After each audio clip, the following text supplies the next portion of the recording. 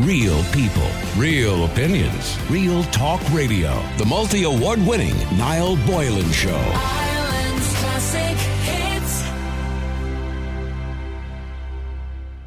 The ethos in Irish school system, or the system, according to one group, is causing real harm to families all over the country. Now, this is according to the Parents Advocacy Group, and it comes after a school in Blessington, County Wicklow, told parents it would not be including contraception or same-sex relationships in its sex education classes. Now, this is a national school, by the way, primary school. Parents at Lacken National School have said they were appalled to hear that teachers at the school will not cover topics such as contraception and same-sex friendships. Now, I'm curious about the word friendships, but I'll get to that in a minute. The school said children who ask questions about either topic will be told to talk to their parents.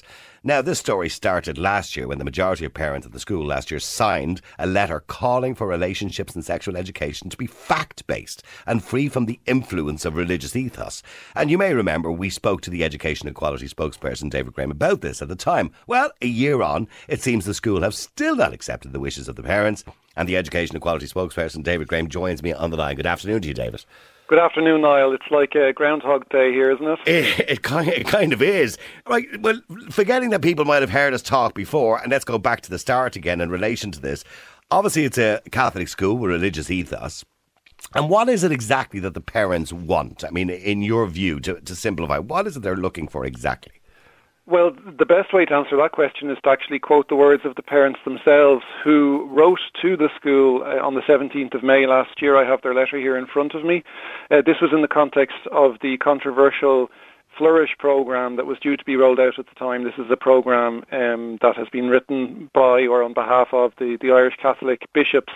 And this is what the parents at the school wrote. I quote, "As parents of primary-aged school children, we do not feel the Flourish program is fit for purpose when teaching RSE to children. It is discriminatory to LGBTQ plus children and families, and it does not correspond with the view of the state. What is taught to all children in Ireland, especially in regards to sexual education, should be fact-based, and what all the children hear should be free from influence of a religious ethos." And they go on to note the complete failure to align the teaching of RSE in primary and secondary schools. There's a clear disconnect in the approach taken at primary and secondary level. Essentially the parents, said to the school that they just wanted fact-based, inclusive RSE. And at the time, they thought that they had, got an understanding from the school, at the very least, that they wouldn't use Flourish. But of course, as we've seen, it seems to be effectively impossible to disentangle religious influence from the curriculum in many Catholic schools, irrespective of the wishes of the local parents. See, I'm with you in the middle here, David, in a sense that I agree with you in relation to Flourish, by the way. I don't think any influence or Catholic influence or Christian or religious influence when it comes to sex education should be taught in schools. For example, in American schools and public schools, for example, there is no religious ethos. You have to go to a private school if that's what you want. The problem we have here in Ireland, unfortunately, is that about 90% of the schools are Catholic ethos, so you can't kind of get away from it. So it is difficult unless you happen to live near, a school that's free from any kind of ethos whatsoever. What do they call those other schools? That's gone out of my head. Anyway, we know the schools we're talking about. Yeah. Educate Together, that's the ones, right? Mm-hmm. So the thing about it is, I agree with you in the sense that, yes, there should be no ethos and the ethos shouldn't be controlling what children are learning. But I mean, realistically, in primary school level, what are they learning that could be influenced anyway, apart from, you suggested, by the way, topics such as contraception and same-sex friendships. Now, I'm assuming you don't talk about contraception in schools, in primary school. No, I mean, RSE has to be delivered in an age-appropriate way, of course. So it has to be appropriate to the age and developmental stage of the children. But if the issues weren't relevant at all, it'd be, surprising that the school would even think to refer to them. I mean, clearly, the role of this program in primary school is to prepare children ultimately for the education that they will go on to receive in secondary school. Niall, there has to be a connection. Like, you can't have children walking out of 6th class of primary school having been taught that puberty is a gift from God, and a few months later finding themselves in first year of secondary school being told that it's a biological process. Do you understand? And I understand the contradiction, and I know I've battled with this for numerous years because I'm an atheist myself, so I understand the contradiction between science and religion, and there's a massive contradiction obviously between both. I mean, it's bizarre that you can go into one class on a day and be told that God created everybody, and go into a science class and talk about, Darwin's theory of evolution. So there is a huge contradiction, and I get that. But we do also have to respect the fact that Ireland is by far a Christian country and a Catholic country. Now, not everybody's a practicing Catholic, and I accept that as well. And I think we're all at a point now where we're probably a la carte either way, even if we are religious. But I'm still at a loss when it comes to, say, park the secondary school. I'll come back to that in a second, right? But primary school, what is it in primary school you're actually looking for? I don't disagree with the fact, for example, that a teacher should have no barriers in saying to children, look, it's okay for a boy to have two daddies, or, a girl to have two mammies, or a girl to have two daddies, and it's okay, if you, in the future, if you want to marry a boy and you're a boy already, that's fine. That's all acceptable. Everybody does everything nowadays, and that's the way it is. And there's no harm in saying all that, and I don't see any problem with that at all. But I don't see where sex ed comes into it in primary school, because we're not going to be talking about the sexual act or having sex. I mean, it mentions in this about same-sex friendships. I think we all accept that, little boys have little boys as friends and little girls have little girls as friends. So I don't see that being an issue, and I don't think that is an issue. But so what part in primary school is the issue? Well, what the issue is here is essentially that the ethos of the school means that the school is imparting a hierarchical understanding of relationships and family types. Give me an example, David, of what you're talking about in primary school. Okay, you mentioned about puberty being a gift from God. Okay. Is that one example? I'll give you an example. Let's say, and this is a hypothetical example because I can't say I don't know everybody in the school community. Let's say there's a school, a child in this school or in a school like this. I mean, this school is pretty symptomatic of a much wider systemic problem. So, I don't want undue attention to. Well, we did reach out to the school, by the way, for comment, but unfortunately they haven't come back to us. Understood. Yeah. So let's say, for argument's sake, Niall, that you are a child with same-sex parents in the classroom, and you're talking about RC and you're talking about family types, and you put up your hand and you say, well, I actually have two daddies. Mm-hmm. Okay, well, the teacher will say to you, I'm sorry, you have to go home and talk to your parents about that. We can't discuss that in the classroom. I don't know a teacher that would say that to a child. Well, is that what they would say? That's what they're being instructed to say. If I can just quote. So the teacher can't just turn around, for example, and say, well, that's fine, that's okay. Some boys have two daddies and some boys have two mammies. That's okay. Can they not? They're not allowed to say that. Let me read just a short excerpt from the letter that was received by parents just a couple of weeks ago on the 5th of April. These are the words of the school. I'm not putting words in anybody's mouth here. Quote: teachers do not cover topics such as contraception and same-sex friendships. Children who ask questions in class on content outside the designated curriculum are encouraged to discuss the issue with their parents. Parents are informed and asked to talk to their child. Now, I have no issue in relation to, well, I don't, same-sex friendship sounds like an odd thing to say, by the way, can I just point out? Of course it is. Clearly they mean same-sex relationships, but they can't even bring themselves to say, I know, that's bizarre. Because, I mean, friendship suggests, I have a mate, and that's a friend, you know what I mean? A relationship. I mean, I don't see the issue. I think we're looking at two different issues. So the same-sex relationships, I would have no issue. I don't think anybody would have any issue with any teacher turning around and say, that's okay. If you fall in love with a boy when you're older, that's perfectly fine. If you fall in love with a girl, that's perfectly fine. That's the way families are. And that's perfectly fine. I do believe in relation to contraception, it's a different kettle of fish, because I think we have to be age appropriate. So if a child of 9 years of age, for example, or 10 years of age in school asks a teacher about contraception, I think it would be fair for a teacher to say that's something you need to talk to your mammy and daddy about, or your mammy and mammy, or daddy and daddy, or whatever it happens to be, that you talk to them about. I do. So there's a stark difference between the two.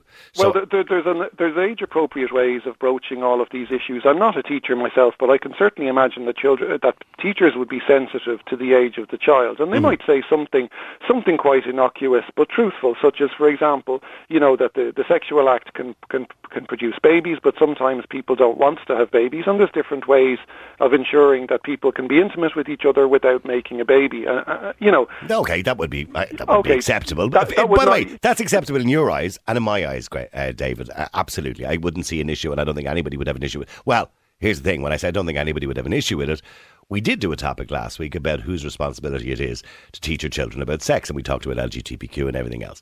And a lot of the parents that called in said that was their responsibility up to secondary school.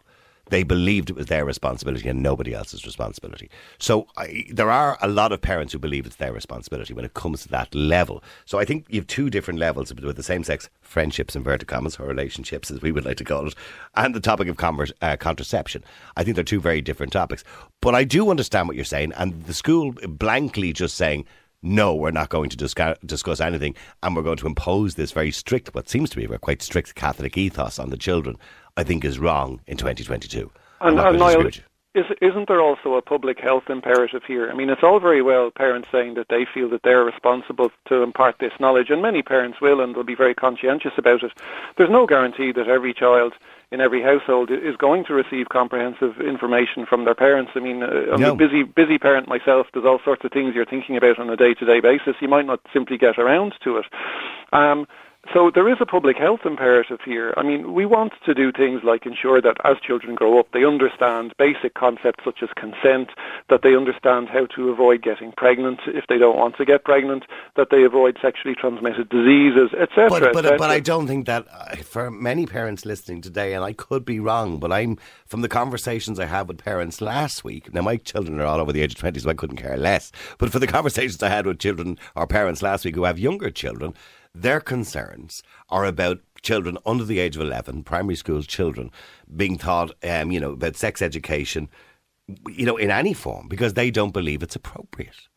Well, that conflicts with the view of the state. I mean, the NCCA is in the process of reviewing the sex ed curriculum for both primary and secondary level, and it's entirely normal, not just in Ireland but internationally, that children would receive age-appropriate sex education in school, both at primary and secondary I think level. Relationship education, David, is important, and I don't believe anybody would have an objection to that. As I said to you, there's no objection. I don't believe, unless somebody's completely bigoted, there wouldn't be an objection to telling children that there's different types of families. There can be single-parent families, there can be same-sex parent families. That I don't think anybody would have an objection to that, or that, sometimes in life, maybe that, if a man is not happy being a man, he can be a woman or whatever. That kind of education is all perfectly fine. But to start delving into, the sex or intimacy or prevention of pregnancy at a very young age, for a lot of parents, wouldn't bother me, but for a lot of parents, it would be completely inappropriate. Well, the sexual component of it is only one element of a much wider curriculum. It would cover things like your changing body, your sense of self, puberty, and so on and so forth. But let's get real here as well. Children get access to all sorts of information these days through their friends and through smartphones and so on. You cannot insulate a child forever, particularly kids 11, 12 years of age, which is a typical age where children start to get access to smartphones, if not younger. I mean, what do you want? Do you want children to learn about sex from porn, or do you want them to I certainly don't. learning in a controlled environment or a safe environment? And the fact of the matter is, Niall, that but David, you have to accept that everybody. Many people around this country have different views on sexuality, have different views on the issues of the day, so to speak, in relation to many of the things that we're talking about. For example, teachers they were given out the other day. There's an article in the Irish Independent that they should be able to discuss, non-binary and what do people think about that, etc., etc. They also should be able to. The Irish National Teachers Organisation, the INTO, estimates that thousands of members are forced to hide their sexuality due to fears of discrimination within schools. Now, I don't necessarily understand that, because if a teacher is gay, for example, I don't believe it's an issue in the classroom. I don't believe it should ever be even raised in the classroom, because when I was a child, I didn't know my teacher's first name. I didn't know if they were married or had children. It didn't come into my education in primary school. Now, in secondary school, we kind of learnt their first names and we thought we were cool because we knew their first names. So I don't believe a teacher's sexuality is important in the classroom, certainly in primary school. Well, you might say that, Niall, but unfortunately the reality is that many teachers, in fact the vast majority of teachers who are gay, feel obliged to hide their sexuality from their employer, which is the school and the board of management. I mean, that's just the reality. Why do they feel? When I say from the leaving apart the students, I don't believe their sexuality is important to their students, but from their management, why does it need the issue ever have to be arisen or come about? I don't understand. I'm lost. Okay, well, look, I'm going to paraphrase a story that was shared by a very brave teacher who spoke out and did an interview following their contribution to the INTO conference, I believe it was recently. This teacher is gay, and his partner at the time fell very seriously ill. And he had to cover for this in talking to his principal by pretending that this was a close friend rather than a partner, and that meant that they didn't get compassionate leave or a paid leave. They got unpaid leave, and this caused enormous distress to that teacher, and that teacher subsequently. That's outrageous. Well, it's reality. It's reality, Niall. And can I give you another example? And by the way, you were absolutely right. That is reality. But it is outrageous that a teacher would be treated differently because they couldn't discuss their partner because they happen to be in a same-sex relationship. But I don't believe that's the norm. I would hate to think that principals all over the country are bigots. Unfortunately, Niall, you might not want to believe it's the norm, but what we're seeing here and what this letter shows is that these views are far more pervasive than we would like to admit. Do you really think so, David? Do you really think the majority of school principals are, living in the past or are some way homophobic? I don't think so. I think we need to give them a little bit more credit. To be clear now, we're not trying to, dump on teachers and principals and school staff. I think the vast majority of school principals and school staff do the very, very best that they can within the kind of straitjacket of religious patronage that's imposed on them. So this isn't a case of trying to, attack school staff. But there are many, many cases, many examples of where this religious ethos has very real harmful impacts on, not just on families who might be non-religious or from a minority religious background, but also on school staff. And they have very real impacts. I'll give you another example that I came across, a story I came across recently, which is entirely credible because we hear these stories all the time, this type of story. There was a teacher who went forward for a principalship. She applied to become principal of her school that she was teaching in, and she was unsuccessful. And when she asked for feedback as to why she was unsuccessful, she was told, because your child didn't make their communion, so you were deemed not to have supported the ethos of the school, and that was taken into account. Now, that's a real story. And David, I agree with you, and I've said it many times on the show, and I don't want to be, I have to sound reasonably impartial in relation to this because I'm atheist myself, but I believe that it's time, and Rory Quinn talked to Minister for Education many, many years ago, talked about removing, the ethos from the schools, and I do believe that we should go down that route, the same as the United States, for example, where public schools shouldn't have any religious ethos whatsoever. Yes, you can teach them theology, of course, during class. That's fair enough, and teach them about religion. But, siding with one religious belief over another is just ridiculous at this point because we live in a very diverse nation. So I think it's time that we started to look at that. Now, there are parents who still want to send their children to Catholic schools, and I think they still play a role in society because parents are Catholics and they do want to send their children to Catholic schools. In relation to the sex ed, yes, I agree with you in relation to Flourish. I think we're past that point now, to be honest with you.